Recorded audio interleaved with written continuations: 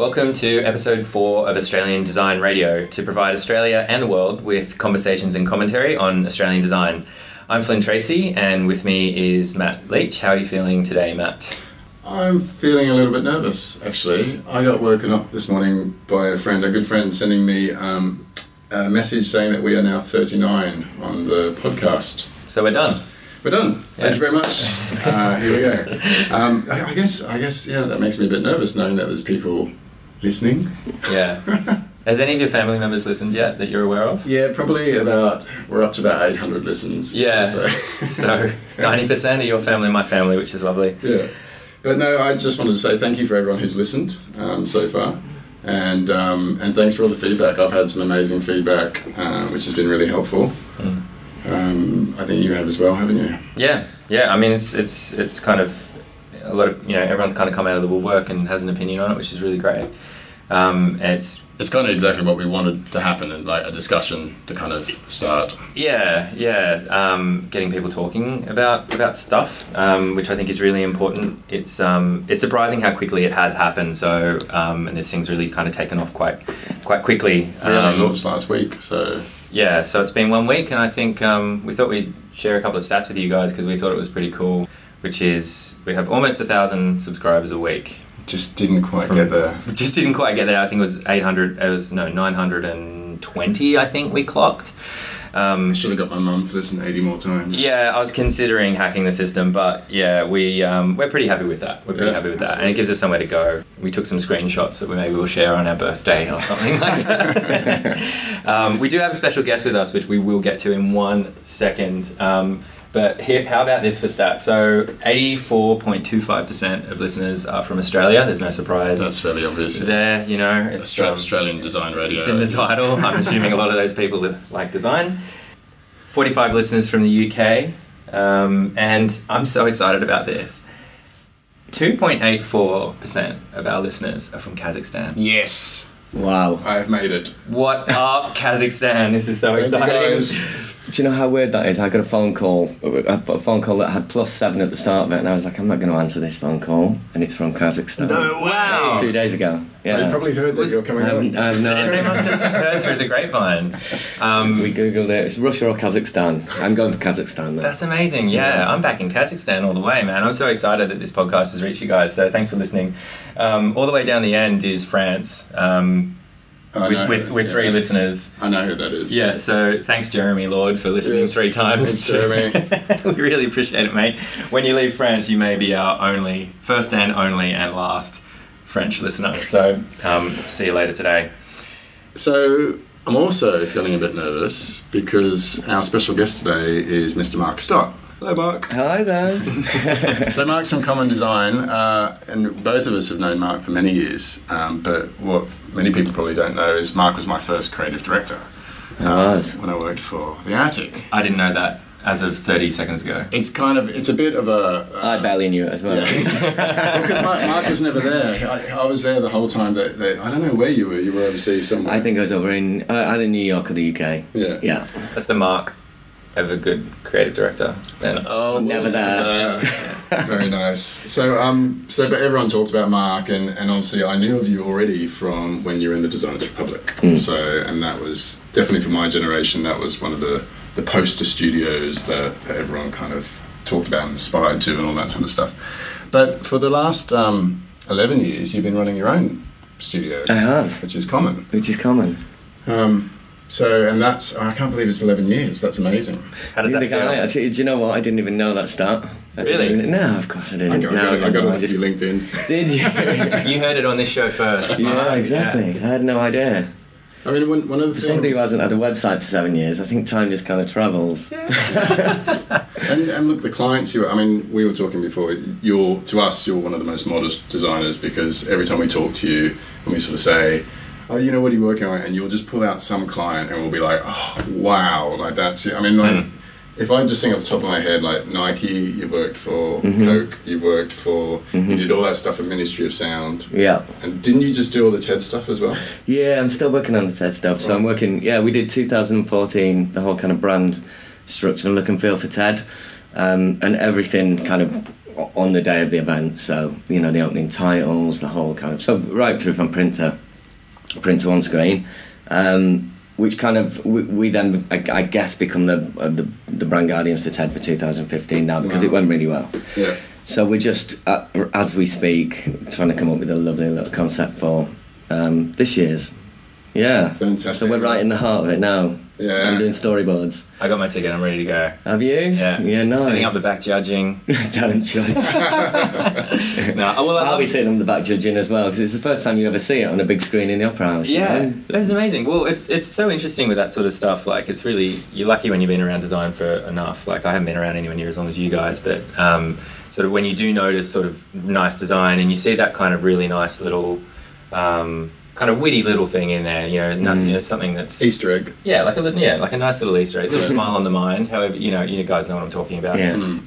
And I got one of those from the TED screen, from the intro, from the what do you call it? What do you call the little shorts, the 5-second shorts or something between? So those are the session openers or interstitials, Right. or yeah. Okay, cool. So because I saw them and I really liked them, I thought, oh yeah, that's really cool.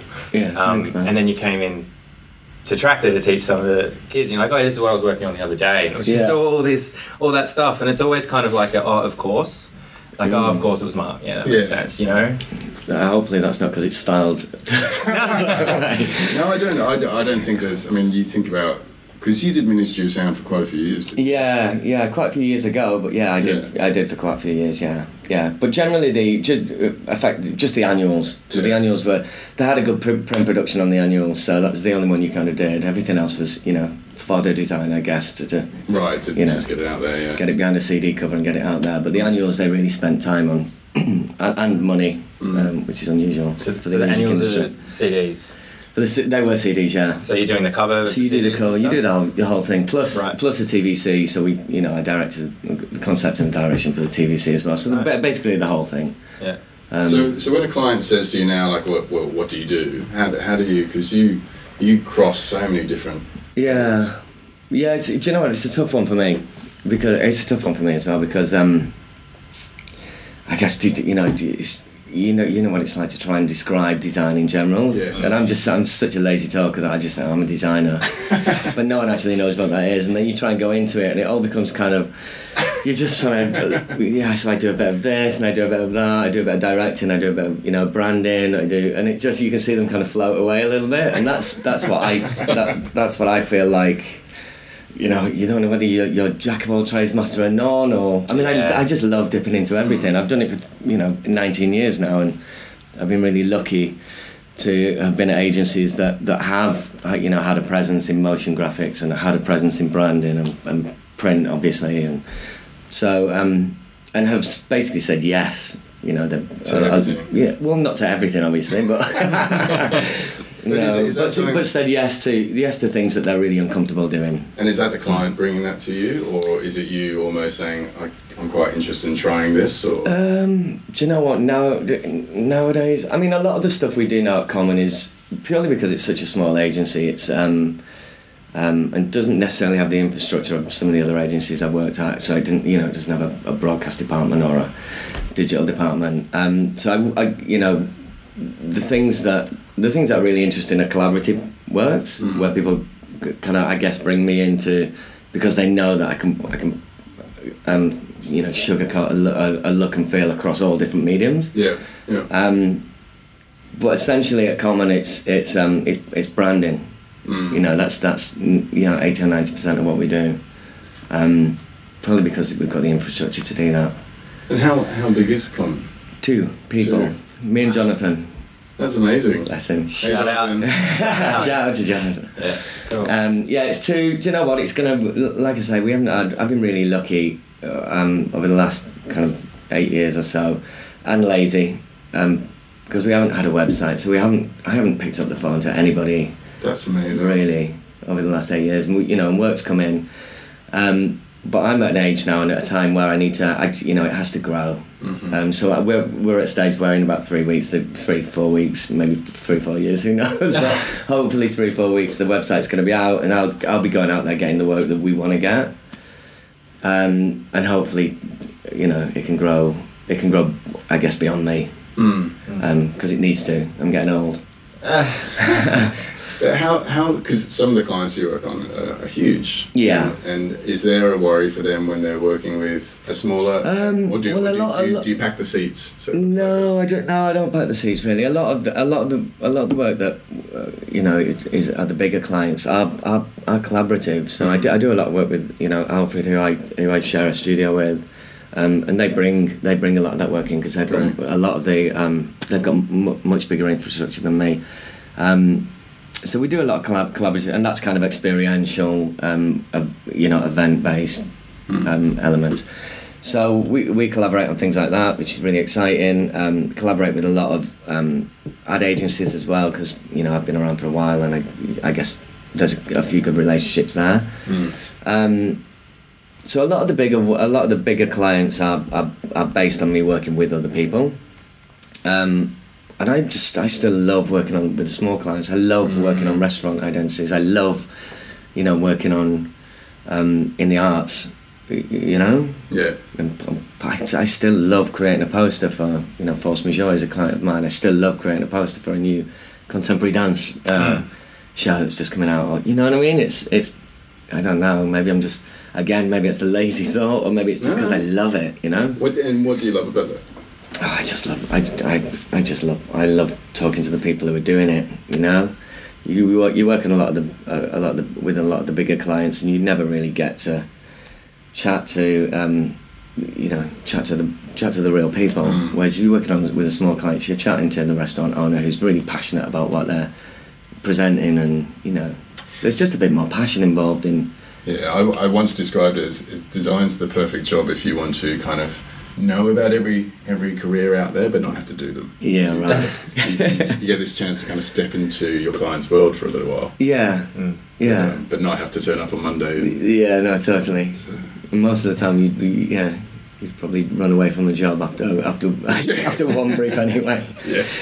Yeah, absolutely. I'm really interested in finding out a little bit more about Attic and some of the places that you used to work at as well, for those who don't know, because Attic wasn't around when I first heard of Attic through you. Right. Because I'm a little bit younger than you guys. You are a little bit younger. So because they were quite big, right? I mean, they were a big agency. Huge. Yeah. So Attic with a K. So Attic with a K, what was that like? Do you know what? Christ, it was really bittersweet. The whole thing was really bittersweet. It was an incredibly brilliant set of people doing incredibly brilliant things. I thought at the time that if you look back on it, definitely kind of paint a picture of that time in design. But it was, you lived it. You lived and breathed it, and everybody in there lived and breathed it. And and it was just that moment in time. I don't know whether I could go through that again, but at the time I was young and fresh, and it was just exciting. It was just really exciting, and that was the agency that basically said, right, okay, we're not just a design agency. We can, we're going to go up to America and we're going to conquer the TV market. We're going to do broadcast design as a design agency, as opposed to as opposed to as a TV station. And it did push boundaries, but it also pushed people. Right. It pushed you to your limit. Right. Do you know what? It was brilliant. It was absolutely brilliant, and it taught me a huge amount. But that was then, and this is now. Yeah, for sure. Yeah. And so when you made that decision to step away from that and start your own, what was that like? Great. Yeah, great. I miss it. I miss the people. I miss the culture. What it did have was an incredible culture. Mm-hmm. I know your work was out there. It was on. It was 40-foot or 50-foot billboards in New York and for Nike, and and it was out there. So that was the whole real the really exciting thing. There's nothing better for a designer to be able to kind of walk past their own work that's communicating. So the thing, I guess it was so all-encompassing that when I got out there, I just got out. I just got out, and I kind of needed a breather.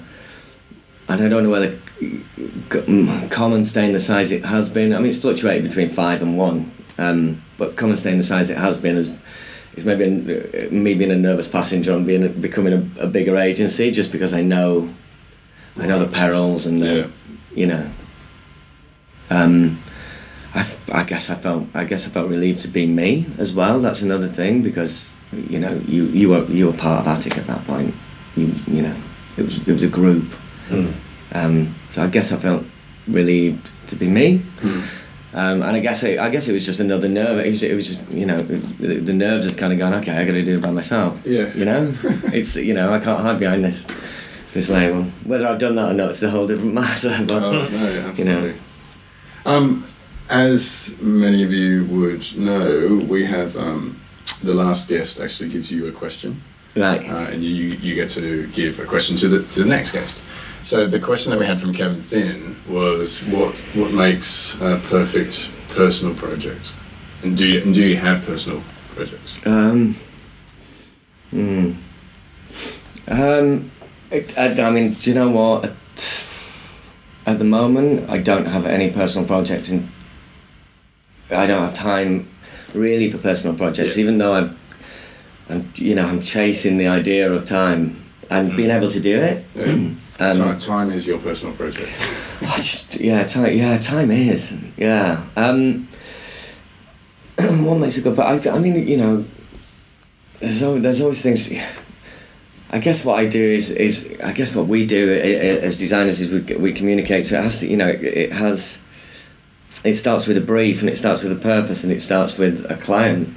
So there's nothing personal about that at all. And that's, I guess, what we're all kind of good at, is the communication side of things. So a lot of people will say, you know, I guess I'd be an artist on the side, or, you know, but I don't know. I just think, I guess I just love what I love the communication side of things. Yep. That's what I really like. And you've talked about collaboration as being a really big driver for you as well. So. Yeah, collaboration is because you don't. I love collaborating with people who know things that I don't, who can do things that I can't, who work in conjunction with you to create something really beautiful, or that communicates well. Those things are good. Like the TED thing, you know, it's a non-for-profit. There's not a huge amount of money in that. It's never going to make. In fact, you know, next to nothing in it. You know, it's never going to make you any money. But it's a great project. I wouldn't do it unless it wasn't, beautiful. So I guess that's a personal project. Because there's no commercial. I mean, I guess there's a commercial value in it in terms of people seeing it and promoting. But I guess that's a personal project because it's not a business decision. It's just one. It's not going to put beans on toast on my table. Yeah. Yeah. No, it's interesting. Well, and also I wanted to talk a little bit about Ministry of Sound and what it was like working for them. And we were talking about it a little bit before the show, and music having influence on designers. Yeah, it's definitely something you and I have talked about before, just about how important music is for design with it. Yeah. And when Matt, just to lead into that, Matt and I were talking about this before the show. I usually work, whenever possible, I work in silence. Yeah. Which I thought was really weird, and then I realised lately, probably for the last 6 months, I probably have done the same. Yeah. Which is really, and I didn't even realise I'd changed. Putting on top of that a lot of the things I need to do involve writing and kind of it's not solving a design problem or being creative necessarily. It's flogging off. And I can never listen to lyrics. So it has to be almost like classical, ambient, right. Or something. Yeah, it's a catch-22 situation because I listen to a lot of rap, so I don't want to be emailing Mark Stoddart if he comes in and I'm trying to rhyme, and dropping the beat in my email. It just doesn't really happen. But anyway, to the question, like what sort of does music influence the way that you design, I suppose? I think it has done in the past. I think if you're working in the music industry in terms of design, then I guess so. Do you know what? At one point when I was studying, there was a point where me and my best friend Ali works at a really good agency in Sheffield called Dust. Actually, couldn't design without the Beatles. Really? Yeah. Without the Beatles. Without the Beatles. So we'd be sat in the corner of the studio at college, and the Beatles would be, that'd be on. And I think that's a go-to sound for me. But do you know what? No, I guess as you, do you know what? I think it's just age as much as anything else. I guess as you get older, you know, God, I stick an audiobook on at work if I need to. Really? Yeah, if I need to. There's a lot of stuff that I kind of do at work that obviously doesn't equate to kind of getting on the tools, and even though I get on the tools a lot, Yeah.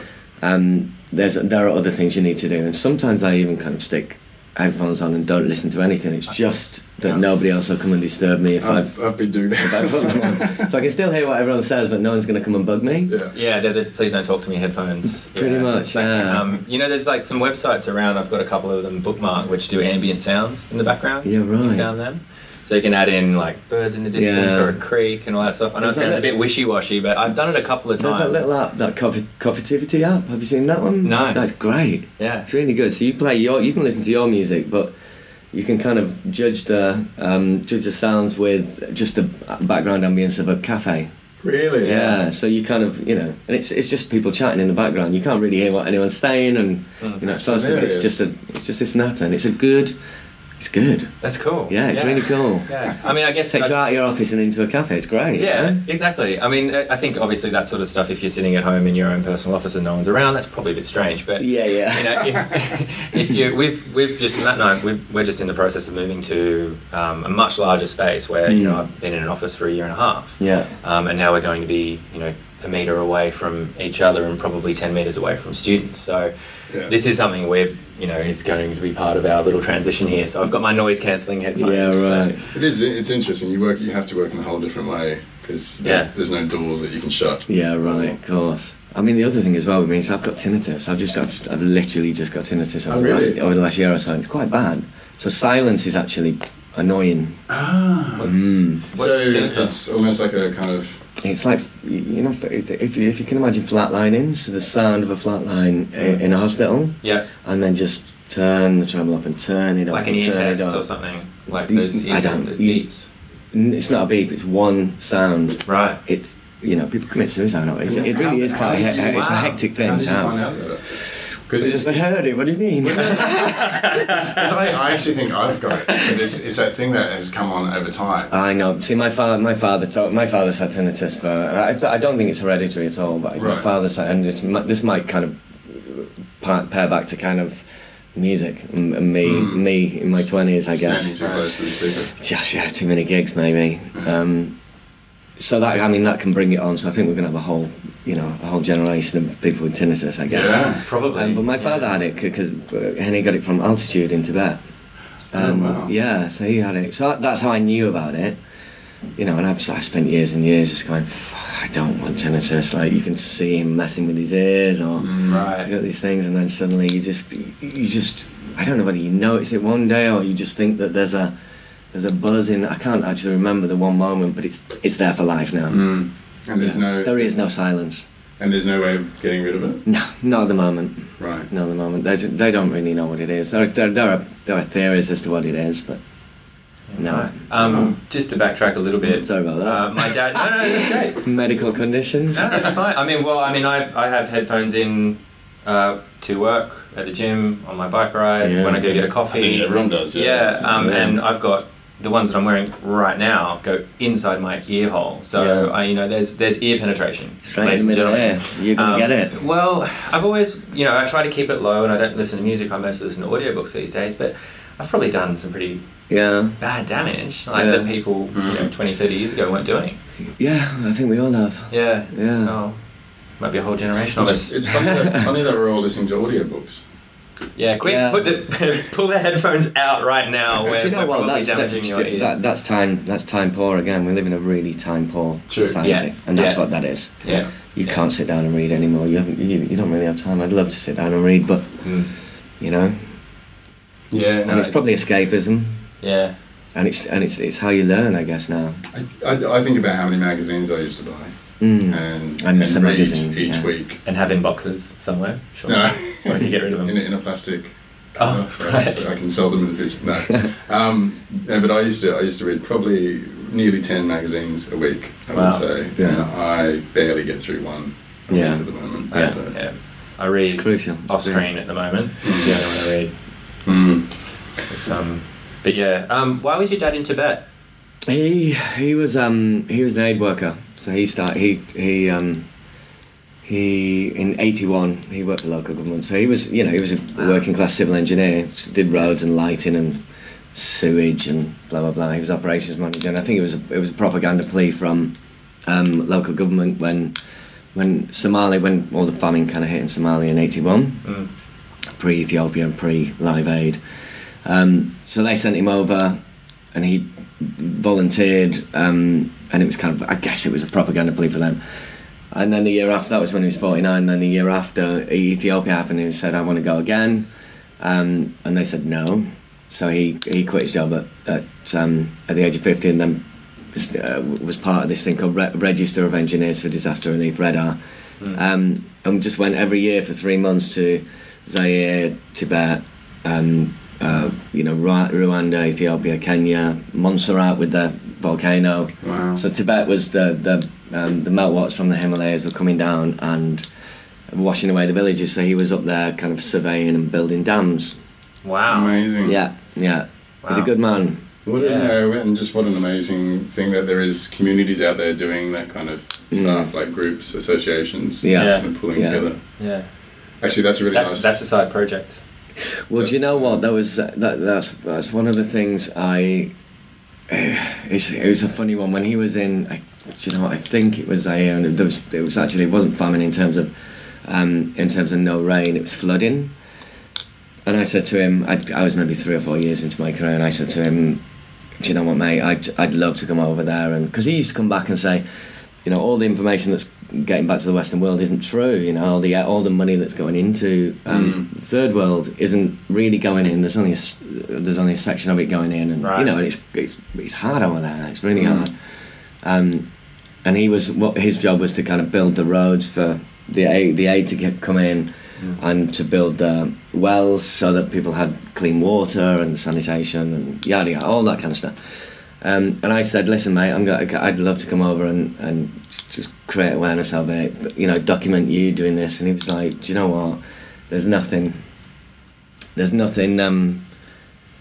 can do over there. This is about keeping people alive." And because I remember when he first came to he was doing it at the time when he first came to my graduation. I remember him just pointing at the work and just going, "Is this what I paid for?" Yeah. Do you know what I mean? It was like, I'm the polar opposite of what he was, and it was kind of, there's something I wanted to prove, and there's something I wanted to do. Yeah. But he said no. Since then, about 5 or 6 years later, he said, "I wish I'd have done it," but Oh, really? Yeah. hey See, that's really interesting because that's kind of, can designers save the world? And, I'm using air quotes, everybody at home. It's that kind of constant question, like what is it that we do? He's an engineer. He can go over there, pick up some stuff, and he can save lives. His change, right in front of his. We can create awareness. We can do stuff, can't we? Yeah, we can. Yeah.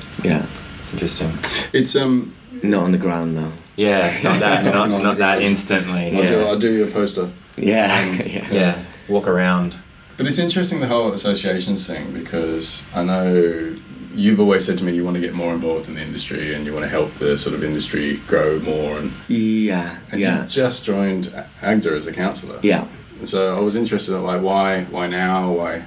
Probably for the same reason as probably for the same reason as I was saying, I guess Common needs to grow, and I need my own website. Is that it's that time to kind of, it sounds really wanky, but not give back, but just do something that's not necessarily about you and your little insular world. Mm-hmm. And I might have something to say, I might help, who knows, I might not, I think you will, but it's worth a go. And I do think Australia needs it as well. It needs kind of, it needs help in terms of design. Mm-hmm. I suppose global awareness, which AGDA's doing now, obviously, with their kind of association with DNAD. Yes. Yeah, absolutely. Which you're doing. Which you lovely man. I'm part of. Yes. For the rest of us, what?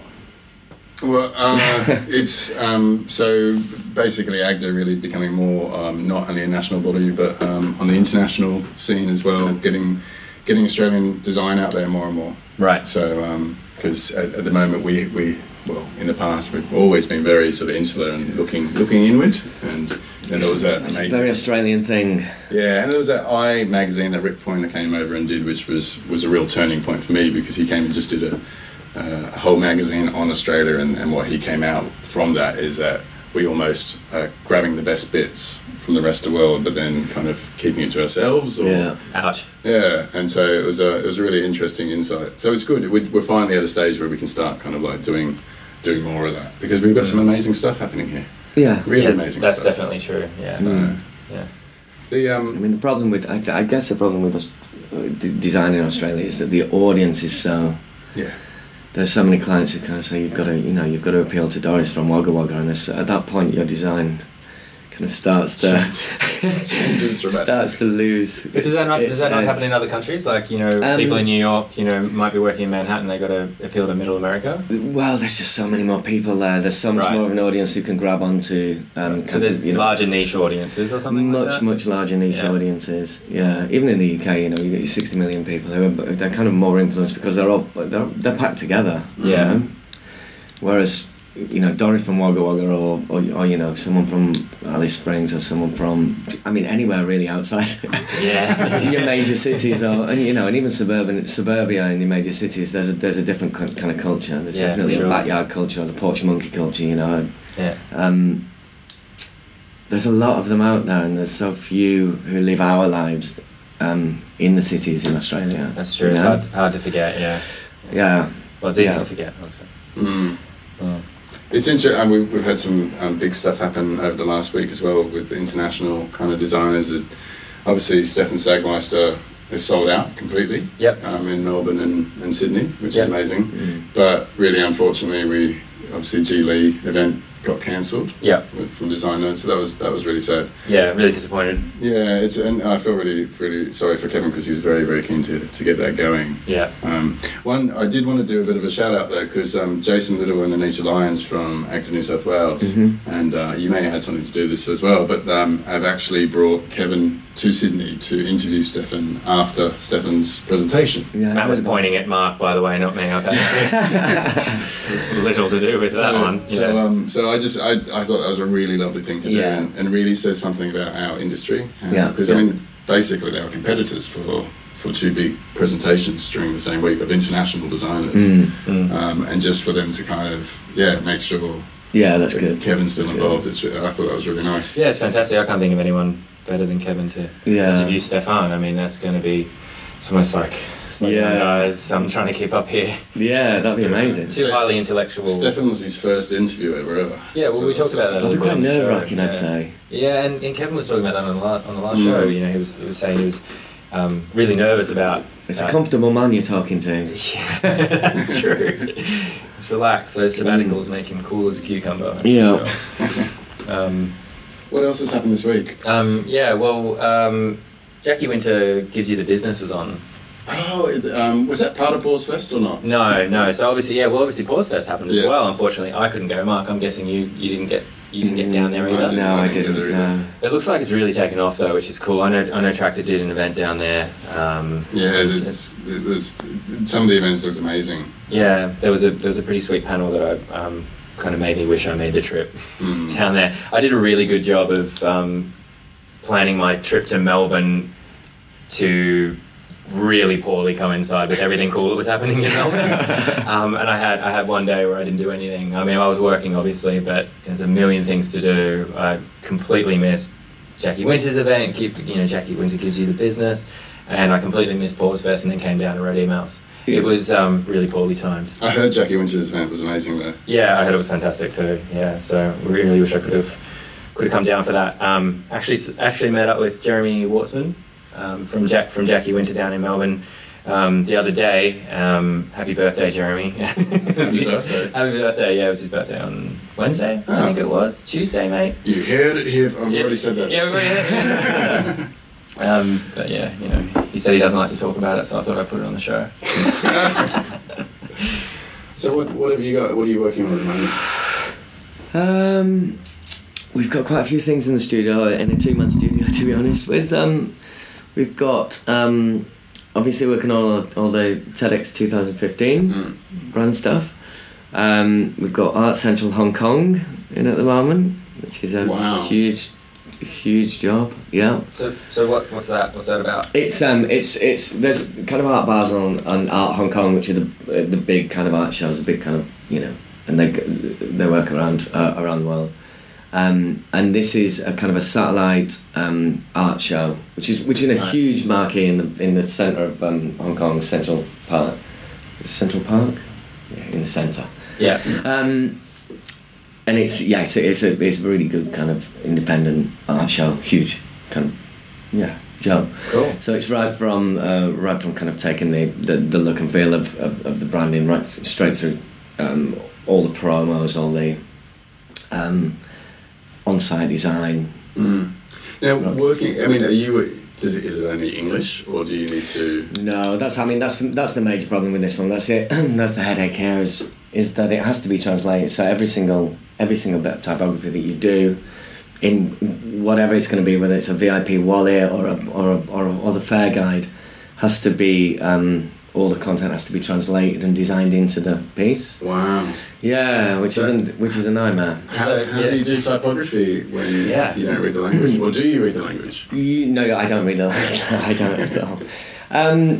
Do you know what? It just goes through so many iterations, and that's the problem with this, because you create a design that everybody loves, which is great, and then you have to introduce and you preempt the idea that there's going to be Asian translation or Chinese translation. So you preempt a spot in your kind of design, in your grid, in your structure. But then it might not flow in the same way. There are certain line breaks in Chinese with Chinese characters that have to happen at that time. Right. Certain characters have to pull together, so you can't kind of create the same line breaks. So the idea of your kerning, the idea of your orphans or your widows and all, it just goes out the window because you actually can't understand the language. So it becomes image. But the second as any client does, changes the content, then that has to then go over to China. They change the translation over there. So you've got this really horrible kind of a million hands. There's kind of 7 or 8 people who it goes through, and then it comes back, and you're like, do you know what? That design that you really loved is starting to really waver, purely because of content shifts. And would you work with a translator or a designer? You work with a translator, so we effectively design everything. So you're not working with a designer. Language that you can't read. Yeah. Wow. Which is all. I mean, it's a beautiful thing. It's aesthetically beautiful. So as much as I can't read it, I still think it looks really nice. Right. Yeah. It's a really tough gig, that one. And then working on just Sydney Contemporary as well, which is Sydney's huge art fair. That starts this month. Where's that being held this year? Carriage Works again. Right, again. It fits there so well. Yeah. That's one of the Carriage Works is a really interesting space, but it's I think for that particular art show, it actually feels like the space is being used. Yeah. I think it was beautifully laid out last time. I thought it was a really good experience, apart from the fact that there were just way too many people. Right. Which is a nice problem to have. It is a nice problem to have, but you ever stand in a gallery with with 1,000 people trying to look at art, it just doesn't quite work. So from what I've gathered, they're curating it differently this time, and there's going to be a much better flow of people through that. I think the floor plan has to shift a little bit. Great. Well, I think we're probably out of time today. Okay. Just getting into it. Really. We'd like to thank you for listening to Australian Design Radio, episode 4 with Mark Stott. Thank you. Let's go around the table. So, Matt, where can people find you if they want to get in touch? Same place, at Leechworth on Twitter and LinkedIn, obviously, as well. Cool. And Mark, if people want to find out more about you, we know the website is currently under construction. Yeah, they'll find out a lot more, I guess, in about 4 or 5... Did I say 3 weeks? 4 or 5 weeks? You said 3. 3 to 4 to 5 weeks, or at common.com.au. Great. We'll put that in the show notes as well, so you guys can find it. And you can find me at flynntracy.com or on Twitter at flynntracy, Flynn with 1 N. You can find this episode and more at australiandesignradio.simplecast.fm. And you can follow the show on Twitter and Instagram at AUS Design Radio. If you have any suggestions or topics for guests, questions you'd like to ask us on the show, or you just want to reach out, we'd love to hear from you. You can email Matt at ausdesignradio.com, or just replace Matt with Flynn and you can get in touch with me. Until then, thanks for listening to Australian Design Radio. Thank Thank you. Thanks for having me.